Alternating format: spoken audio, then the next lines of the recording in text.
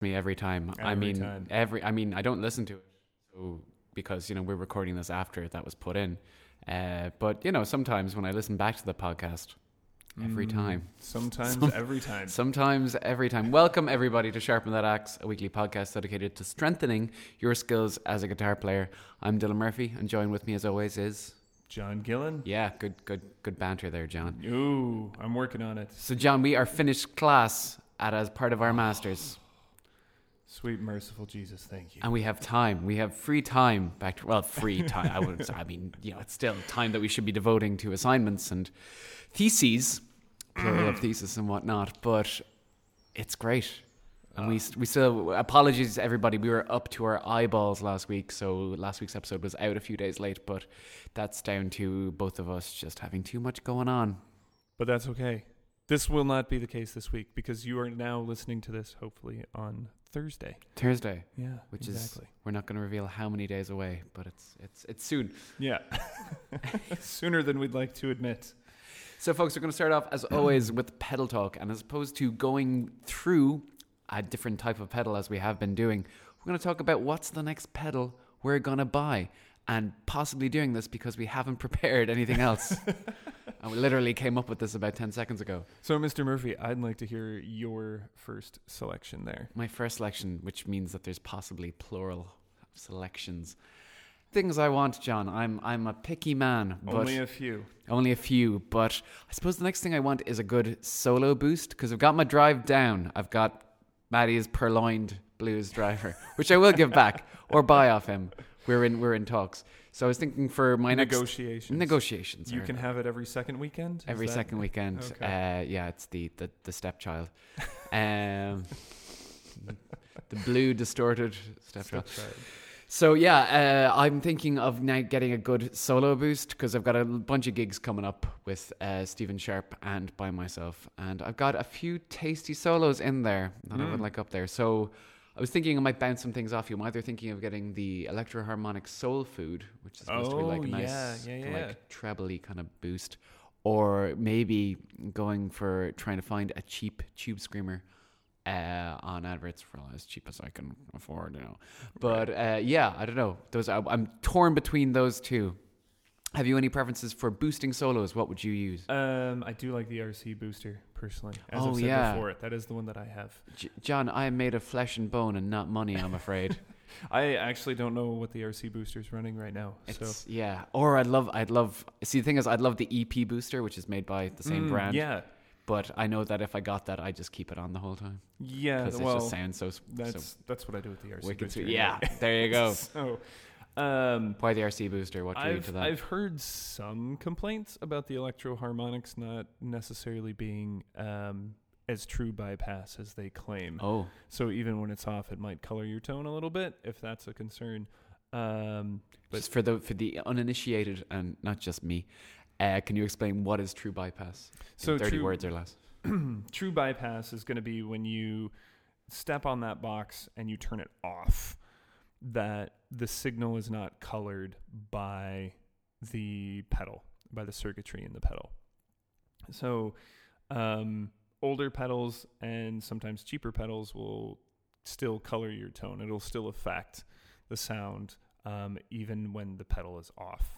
So true bypass tends to be a concern if you're really focused on what your guitar is going to sound like, the tone, the tone monster that we're always chasing. Yes. I think it was the Indiana Jones statue that we referenced in one of the earlier episodes. The Tone Dragon, yes. Chasing that. Chasing the Tone Dragon. I like that. Yeah. Down in the Tone Den. Oh. More drug metaphors. Pick your favorite. That's good. Thank you, John. Thank you for that very informative thing. How about you? What are you looking for? So I'd kind of want a fun chorus pedal. Oh. So now I've said before, I have the Arion Chorus, which has some great fun things and kind of like maybe a good SRV tone or some of those classic like warbly 90s sounds. But I kind of have my eyes on the C Machine from Earthquaker Devices. Oh. So I've said before, I have a couple of Earthquaker pedals and they're fun, but they're also like crazy weird. So the C Machine anyway has your standard controls, things like the shape of the wave and the rate and the intensity and all that sort of thing. But it's got a couple other things where it has sort of some echo properties to it, which can be fun to play around with and get sort of like a slap back feel on your chorus pedal, as well as kind of some delays that just kind of continue to build as you go. And then the other thing that's pretty interesting is that it has this hybrid circuitry that just gives you a whole lot more control over just kind of the sound and other things like pitch shift that you have in there as well. That sounds pretty good. It's crazy. You should check out some of the videos for it because there's just some bonkers sounds you can get out of it. Chorus is one of those pedals that really seems to divide people, but I don't know. There's got a lot of hate, but it depends on how you use it, I suppose. Yeah, I think so. Occasionally for a bit of depth, I think can really create a nice feel. Or if you're looking for something that's kind of shoegazer type music, good God, or ambient sounds that it fills in the space nicely, I think. Okay. I personally don't use it a whole lot for lead playing, but if that's something you prefer, then go for it. Oh God. Okay. Well, yeah, maybe. Probably not. Yeah, if you're thinking like 80s Whitesnake, then which I always am, John. Haven't you seen my leather pants that I'm wearing right now? They're snakeskin pants. They're snakeskin pants. Yeah. A lot of snakes died for these pants. So we're. I've seen your David Coverdale wig. Yeah. I know. Here I go again. So moving on to our main topic today, which is something different as opposed to talking about how to improve as a player. We're going to talk a little bit about 3 players each that have influenced us, and we haven't ran them by each other. So maybe we'll have the same players. We definitely won't have the same players. No, not at all. Not at all. But I do think it sort of plays off what we were talking about last week anyway, staying motivated. Yeah. And so for me, it always helps to find somebody different to listen to find a different perspective or a different thing to work on. So that's one of the things that helps. So I think it's a good segue from last week into this week. Yeah. Good segue scooter into this week. So thank you, Paul Blart. Getting the ball rolling. Who's your first pick? Oh, you're gonna throw it on me first. Yeah, I am. I'm gonna go. Okay, you could probably guess, but I'm gonna go with Steve Vai. So Steve Vai was my. He was not the first. Why? He was not the first person that got me into guitar, but one of the first players that showed me like this is what you could really do with an instrument. You're referring, of course, to his movie Crossroads, in which he plays the devil's guitar player. And Ralph Macchio's hands. Was he also Ralph Macchio? The music that Ralph Macchio played was either him or I think was it Buddy Guy? Was that the other guy in there? Yeah, could be. So yeah, for instance, in the Duel. Yeah. That Eugene's trick bag is Steve Vai playing. And if you watch carefully, like Macchio's hands are sort of slapping around the fingerboard like sausages, just jumping up and down the ridiculous fretboard. Yeah. So it's insane. What about Vai that you like? Well, the song that I picked that kind of stood out to me the first time I heard it was Animal, off of the Passion and Warfare album. And the intro is just huge, and it has this driving beat. But one of the things that's kind of cool about it, I thought, was this idea that everything sort of drops out, and he has these tiny little riffs and these tiny little licks where he shows off, and then that big riff from the beginning comes back. Okay. So it's a whole lot of contrast, but with the purpose of kind of showing off a fancy lick, and then it goes away, and then it's back to showing off this fancy lick. The thing is like learning it though makes it. It's one of those things that you can just take a little bit and you can say, I want to learn how to do that. And you can pull out a lick and go, okay, that's what it is. There's a lot of different arpeggios. There's some tapping riffs in there, all these sorts of things. You can just pick something to learn and take something from it. Juice is really the same way. I've talked about how I was working on that. Yeah. Like it's a main riff, and then he has a little filler thing in between that is a different technique that's worth breaking down and figuring out what he's doing. So, yeah, just fun to pick apart and learn. And yeah, what about yourself? So I suppose if we're staying in the shred realm,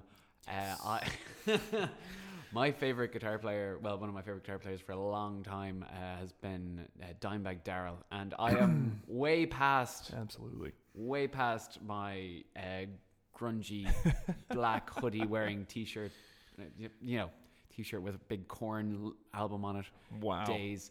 But at the same time, he is the best metal guitar player, in my opinion, just in terms of playing the rhythm and then the solos. I listened to the live album recently, and it's just ridiculous. And he makes it seem so effortless.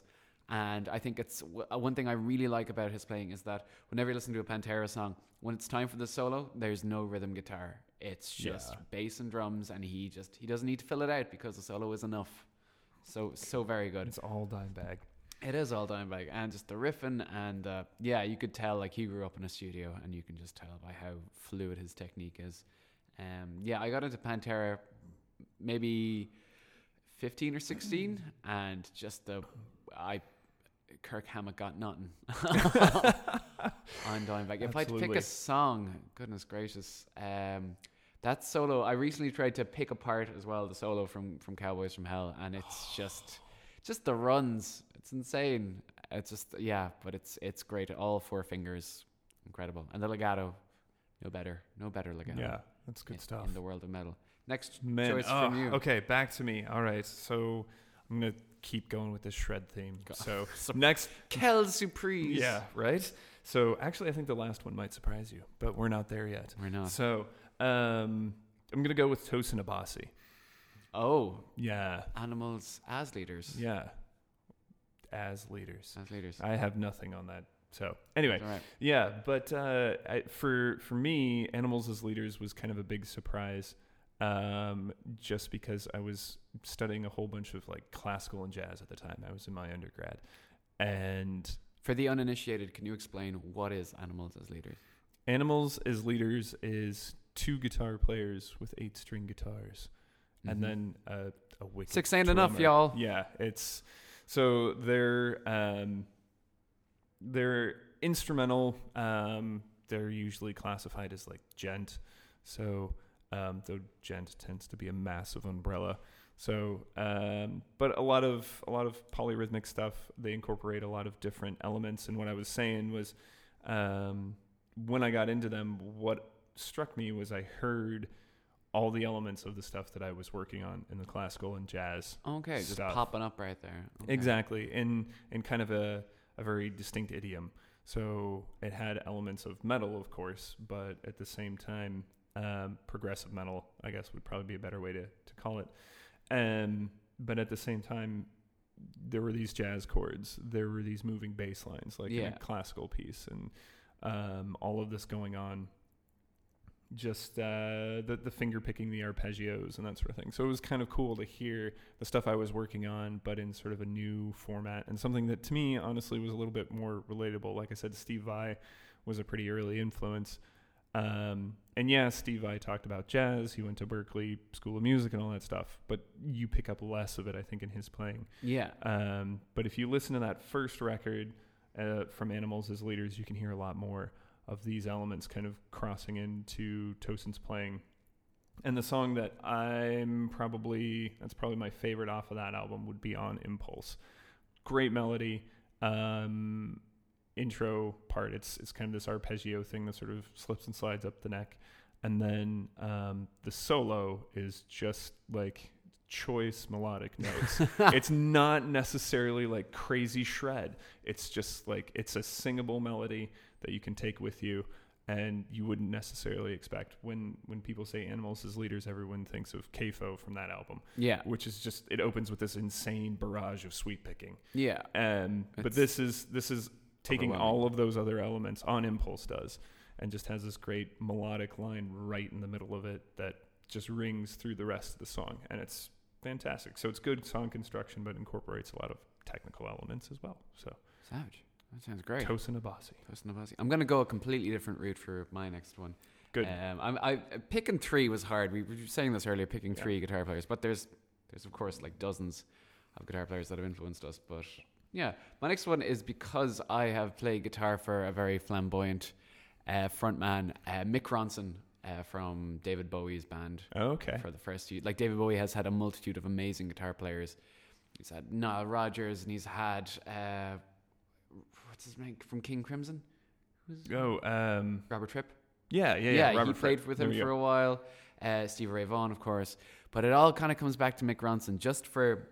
He took all these great pop songs and he was just able to add the perfect amount of lead playing and riffs just to really, really play for the song. I found that when you're playing for other people's songs, you kind of have to pick what's best. And his playing on the Ziggy Stardust album, as well as Hunky Dory, is just so tasteful. I think the song Ziggy Stardust just has the perfect lead playing throughout the verses that really color what the acoustic guitar is doing, which is just strumming chords. Yeah. But he just picks the right notes for the song. And then, I mean, Moon Age Daydream, he's got that outro, which is just Les Paul wailing into the cosmos. And it's just so good. So I think as far as accompanying guitar players go, he's got to be my favorite.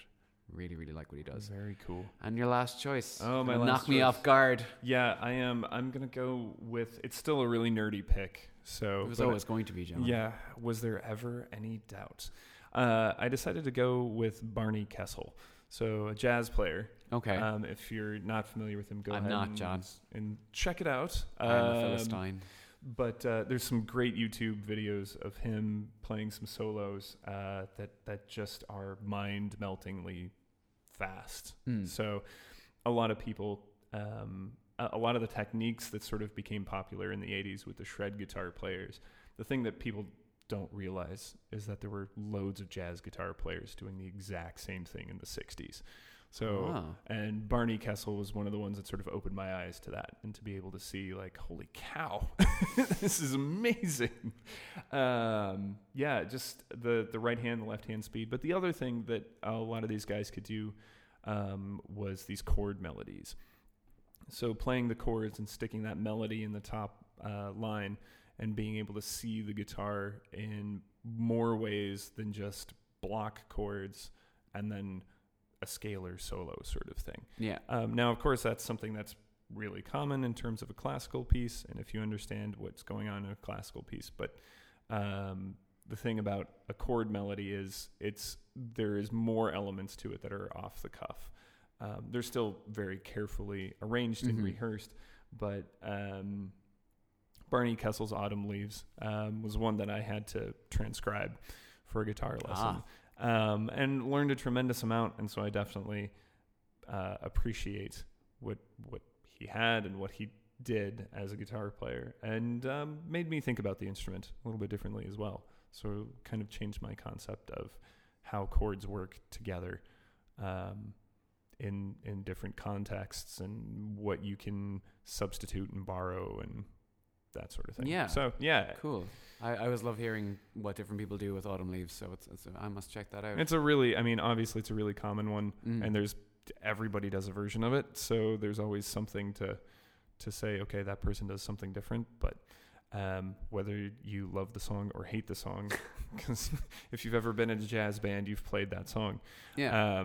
But it's definitely a good tune, just as a reference point. If nothing else. I mean, I don't play jazz, but I've learned it just because I felt like if I had to learn, I've learned a few standards, and it was good. It was very helpful. So cool. I must check that out. See what he does. Indubitably. Indubitably. All right, now the last one. Do we have a drum roll? We don't. Well, oh God, no. That would be unnecessary. But I picked being the awkward hipster indie kid who is currently rocking a Neutral Milk Hotel T-shirt during this Friday, which is guitar sacrilege. Yes. But I'm actually going to go with Isaac Brock from the band Modest Mouse.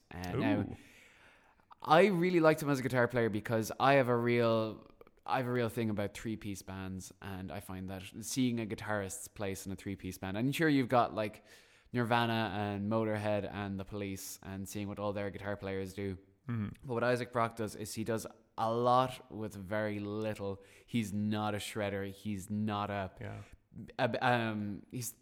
he doesn't even like play blues licks or anything like that. He just plays for the song. He comes up with these great songs. Maybe it's just because I like his songwriting a lot, but he is great at using space between notes.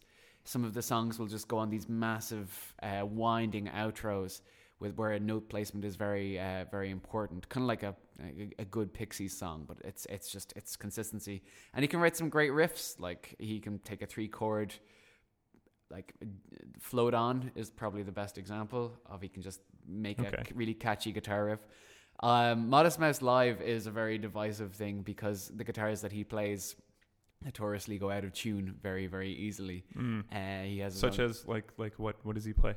I don't know. It's like a custom thing. Like you go onto the guitar sites, the guitar's website. I can't remember what they're called off the top of my head, but you go onto their website and it's like the Isaac Brock signature model. We don't really sell many other things. They're basically known for being his guitars, but they're so thin that for bends, he just like pushes on the body and gets all these mad sounds out of it. Cool. And I just like what he does for within the indie rock sort of thing. Yeah. It's good. He doesn't do like the straight 8-note indie thing. He does his own thing, which I dig it wholesale. So that's us for our players. Yeah. It's been very informative. Think about who you've been listening to and send them into us. But now we're going to go on to what have we been working on. Or what have we been listening to? Well, we could do what we've been listening to. What we've been listening to? Sure. Well, since just kind of in preparation for this talk about who we would be listening to or who influenced us, I kind of went back and I did revisit Passion Warfare, then from Steve Vai. All the way back. 1990. God. So, yeah. That album is as old as me. So very good. Yeah. So lots of interesting riffs off of that thing. He still plays a lot of those, and I think he's doing like a 27 year or 30. I don't know. That sounds like something Steve Vai would do. I'm going to pick this really random number. And I'm going to tour. Or maybe he did it a couple years ago. That might have been it. Anyway, possibly. Yeah, but just kind of a good album to go back and revisit. Badass. And yourself? I went to see I think they call themselves queer rock and roll band called Power Bottom in Dublin on Monday, as part of a 3 or 4 day drinking session from having finished here. And I gotta say the guitar playing is really, really cool. There's a lot of tapping, a lot of just cool riffs, and it's very 90s influenced. And I hate saying that about bands because I find that very few bands can actually pull off the whole 90s influence thing. Right. But they do it really well. And I'm going to see one of my favorite bands this weekend for the 4th time called And So I Watch You From Afar. Oh. And those guys are just riff freaks. So really looking forward to seeing them again. So been listening to them a lot again. Excellent. Yeah.